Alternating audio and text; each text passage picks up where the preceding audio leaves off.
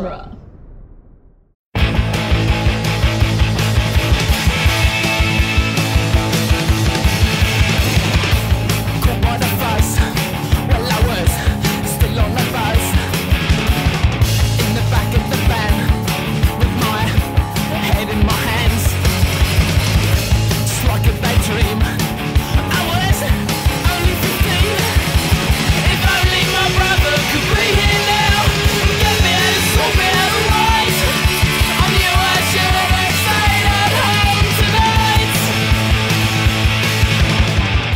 Welcome back to the Cornetto Minute, the daily podcast where we investigate the gunfights, car chases, and proper action of Hot Fuzz 1 minute at a time. I'm Scott Corelli. I'm Nick Jimenez. And today we're about to go off on minute 37, which begins with a dead Romeo kissing Juliet back and ends with Nicholas telling Martin that they attended by the request of the inspector, not Martin's invite.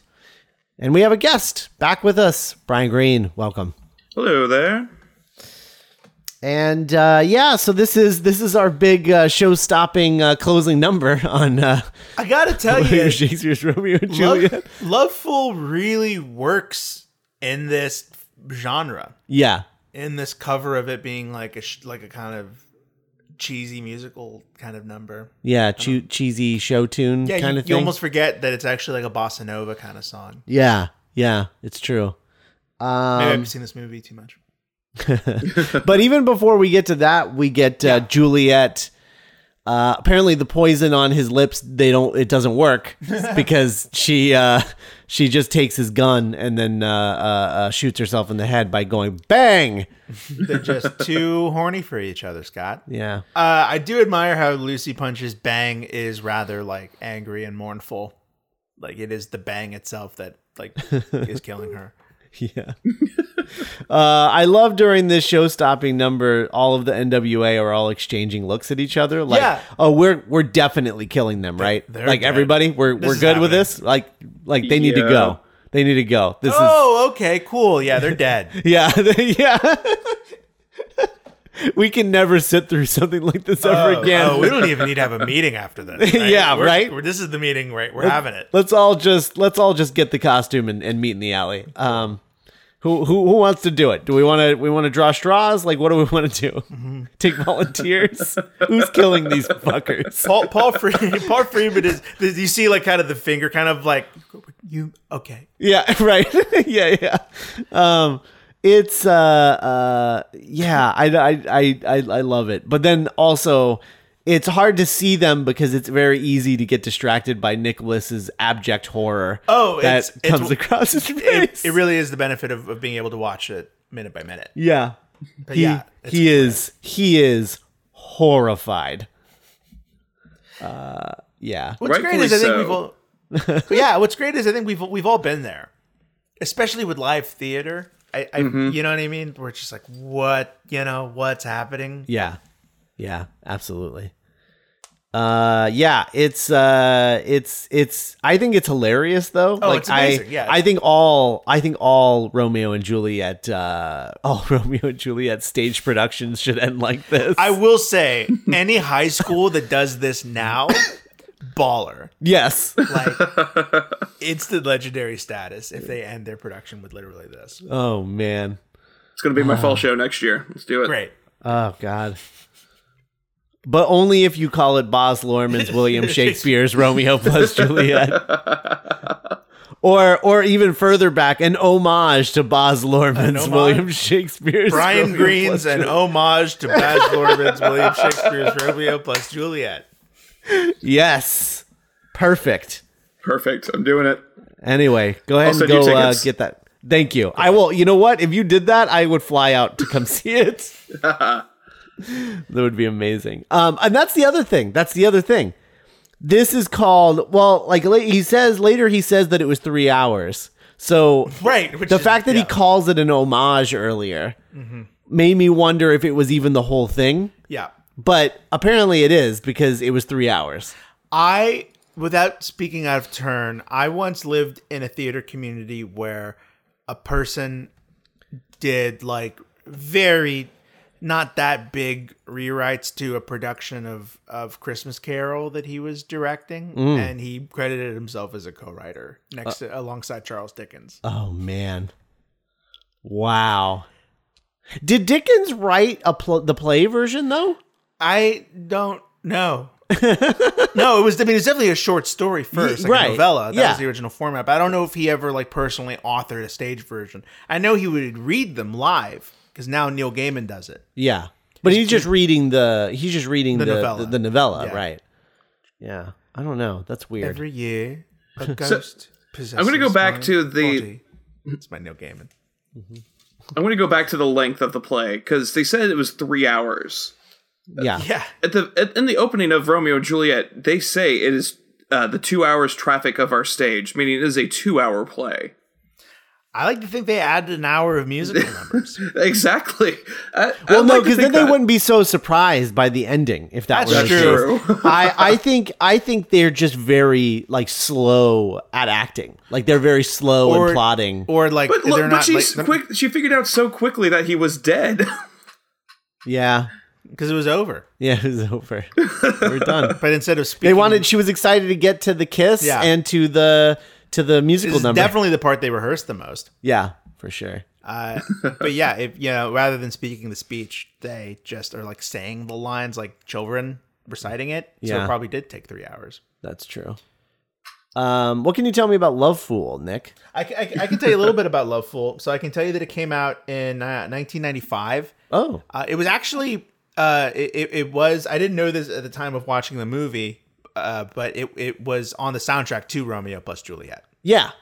Yeah. They made that connection in 2007. Oh, I see. And it was also in the soundtrack to Cruel Intentions.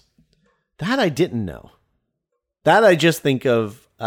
Isn't How Soon Is Now on the Cruel Intentions soundtrack? Yeah, for sure. Yeah. It's in like 3 movie soundtracks there. Yeah, and every episode of Charmed. Every single episode of Charmed.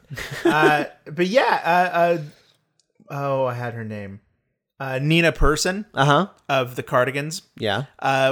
Came up with the song, wanting to write a slow wanted the song to have a slow bossa nova feel, and remarking that sometimes the biggest hits are the easiest to write. And the song reached number 2 on the charts after the release of Romeo and Juliet, which was 2 months after the song's release. That makes So sense. it was bolstered by the movie's popularity. That makes sense.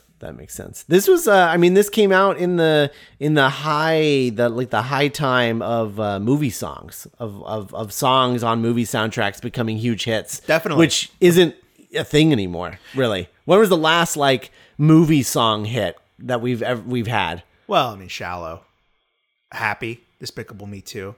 Yeah. Happy? I don't even know what that is. I'm happy. Despicable Me. Clap along No idea. If you feel what? Well, you don't have kids. You're not around kids. Yeah, or I have families. no idea. I have no Wow. idea. I'm happy for Yeah, you, man. I don't. Pharrell? That's. Wow.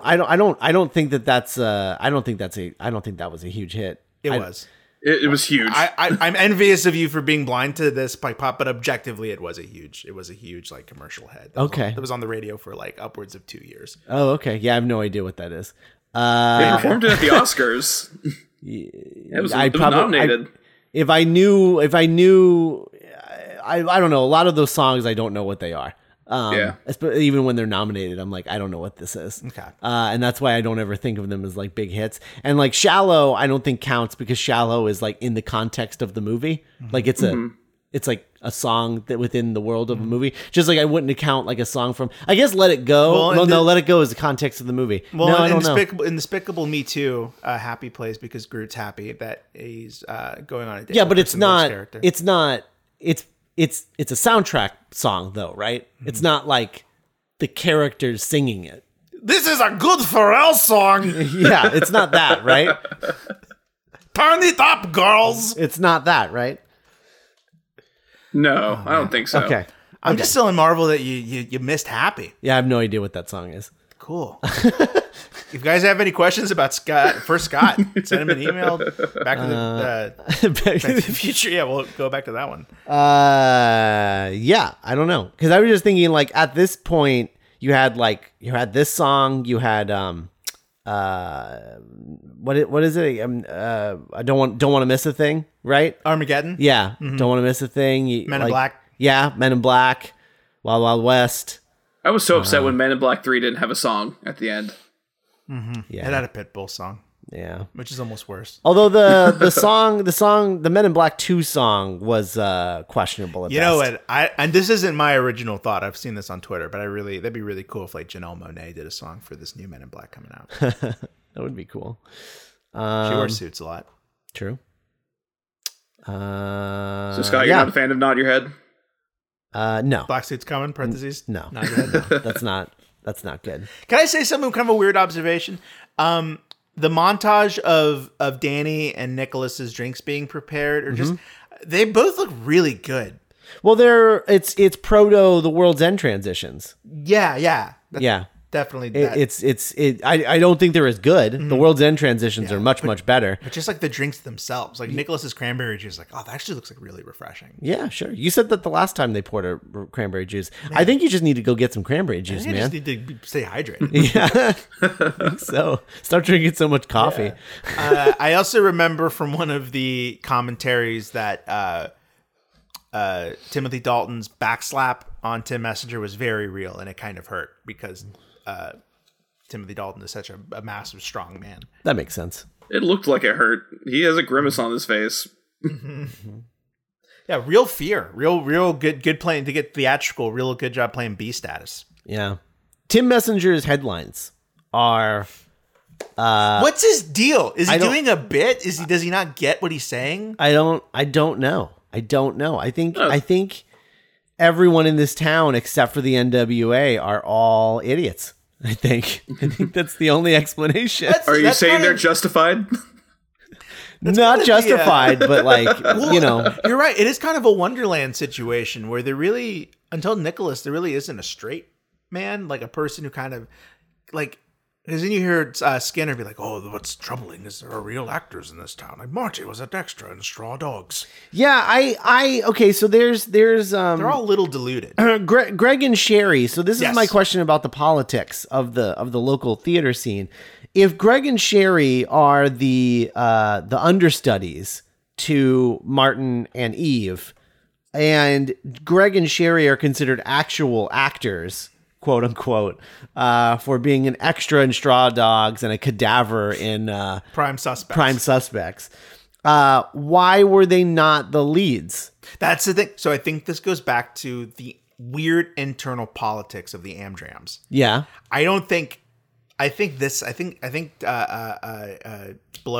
Martin Blower is like kind of a Joffrey figure where no one really likes that he's on the throne. I think the Amdrams maybe used to be like, oh, they do like really lovely productions of like Little Women and like Charles Dickens or whatever. But then like this guy came and made it tacky. Well, why are they just now getting rid of him then? Like, why didn't they get rid of him years ago? I don't know. How long has he been in town? Politics, I guess. They have a list. They have crusty jugglers.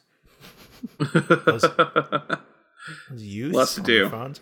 Oh, I thought of it. Maybe they just recently started their affair, and maybe that's part of it. That's true. Like, maybe they're like, oh, now it's tacky and gross and like, sexual and we're repressed. Maybe. Yeah, that's true. Like, what was the deciding factor? Is it like their PDA, the play, how bad the play was? Their decorum. Yeah, because you can't imagine that any of his other plays were any good. Yeah, like this isn't like the first bad one. Yeah. Also, who directed this play? Did he direct it? I bet he did. Yeah. Like Kenneth Branagh. Going back to Tim Messenger's headlines, sure. I think he does know what he's saying in these, because later on in the movie they say that that the paper is essentially tabloid journalism now with him as the... Oh, right. Yeah, because he has these like New York Post style headlines all the time. Yeah. Oh. Okay. Then why is he asking permission for them? Like why is he saying them as if to be like, what do you think about this one? What about this one? I think it may be more of like an opinion thing. Like, right? Is this good? Right, but why is he asking his opinion if it's tabloid journalism? Oh, I don't know. Because either one is going to make him look bad. So. I thought of an example to your question earlier, and you'll like it. Sunflower from Spider-Verse. Oh yeah, it's like the number one song on Spotify. For a while. Okay, yeah, fair enough. That's a good one. Mm-hmm. That's a recent one and a good one. But yeah, no, like there's a lot of holes in this, and I'm trying to fill them. I'm not trying to like. I really want to make sense of this. So, so he's offering Nicholas these tacky headlines. We think intentionally. We think kind of maybe having a laugh, maybe like, or he's just like because he was going his previous suggestions at the schoolhouse were more like. Well, weren't they also inappropriate? Yeah, they were very inappropriate. Okay. Like it was that he wanted him to put him in handcuffs, put the teacher in handcuffs, Like Harley Quinn, that's appropriate. Oh, wave your stick about. Yeah, I think he's just oblivious. I think he's just thick. I think so too. Okay. That's also what I think. I think he's just a moron. Unfortunately, I think he's turned the paper into tabloid journalism by accident. Yeah, like because he's so just by incompetence. Simon Skinner seems to think that it's this sort of nefarious, like deviancy, but it's really just incompetence. Yeah, it's true. We just saw him in Kid Who Would Be King. Yeah, he made a fun little cameo. Adam Buxton. Yeah, it's very true. Man, they're still thinking about how weird that play was when Tim Messenger comes. Yeah. I can't imagine that Nicholas isn't wishing that was a harder drink than what he has. Brian, do you have like a memorably excruciating theatrical experience that maybe you want to share? Oh, trying to think. There is one that's in my mind. I can't think of the name of it. Yes. Okay, I remember the name of it. It was called Hedatron.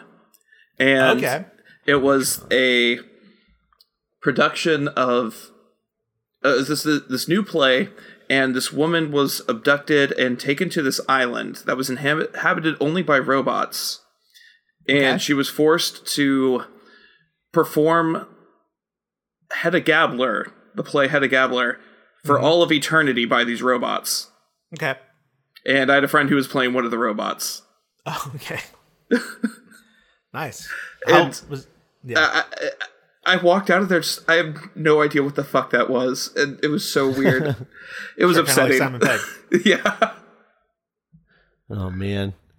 Yeah, I can't think of any. Oh no, you know what? I went to a really, really, really bad, and I don't know if it was the production of it or if it's just that I hate this musical, but it was Jesus Christ Superstar, and it was unbearably awful. I'm hoping it was I'm hoping it was just the production, because I really enjoy that if it's a good production. Yeah, I think it was just bad. The guy that they played Jesus couldn't sing, and so he was just screaming everything. Oh. Like a hair metal scream. Ow. Yeah, exactly. I can't hear you, BK Broiler. Yeah. Yeah, it was awful. And I wanted to die. It was awful. And then it was there was also like stuff like I don't know if this was like part of like the normal thing, but they like had him like dragging the cross across the stage, and they had the actor playing King Herod? No, the betrayer, Judas, was like standing on it like the whole time, like singing his song. Oh, okay. And like standing on the cross as like Jesus is like trying to drag it across the stage. Got it. And it was just like really like heavy-handed, and all of the songs were bad, and just everything about it was awful. So that's the one that I'd say like that was I was, and apparently I was like the only one, because I was just like during the break I was just like, that's awful, right guys? And they're like, what? I was like, oh, okay. One of those. Oh no. Those experiences. Oh no, I'm alone. Yeah, luckily Bethany also agreed that it was awful, so at least I had her to talk to about it. There you go. But it was man. And a friend of mine was dating the guy that was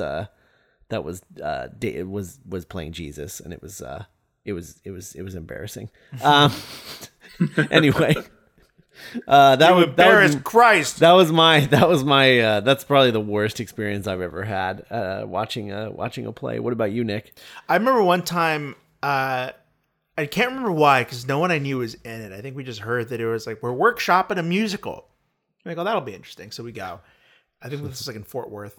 And it was like, all right, everyone. It was like they're all gathered around in chairs, kind of on stage, like a reading, and they had like their binders of scripts in their laps, and like, okay, we're gonna do a reading. We're workshopping this, and they start reading, and then they get to like, well, here's a song about being afraid, and then everyone stops, and a stagehand walks out with like the kind of stereo that you keep in your garage. Yeah, you know what I mean? Like yeah, like one of those ones.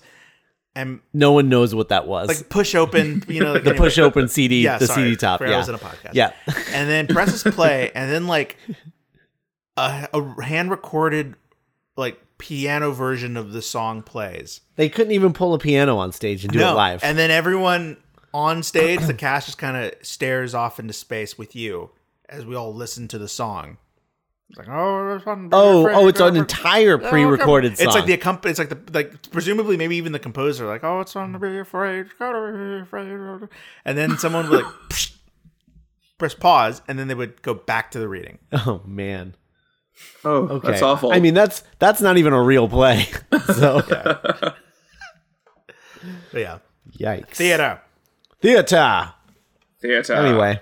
Let us know about your worst theatrical experience, guys. Look at them all just planning the murder as they walk past. Oh, yeah. Yeah, absolutely. The NWA. Absolutely. They can't wait to kill him.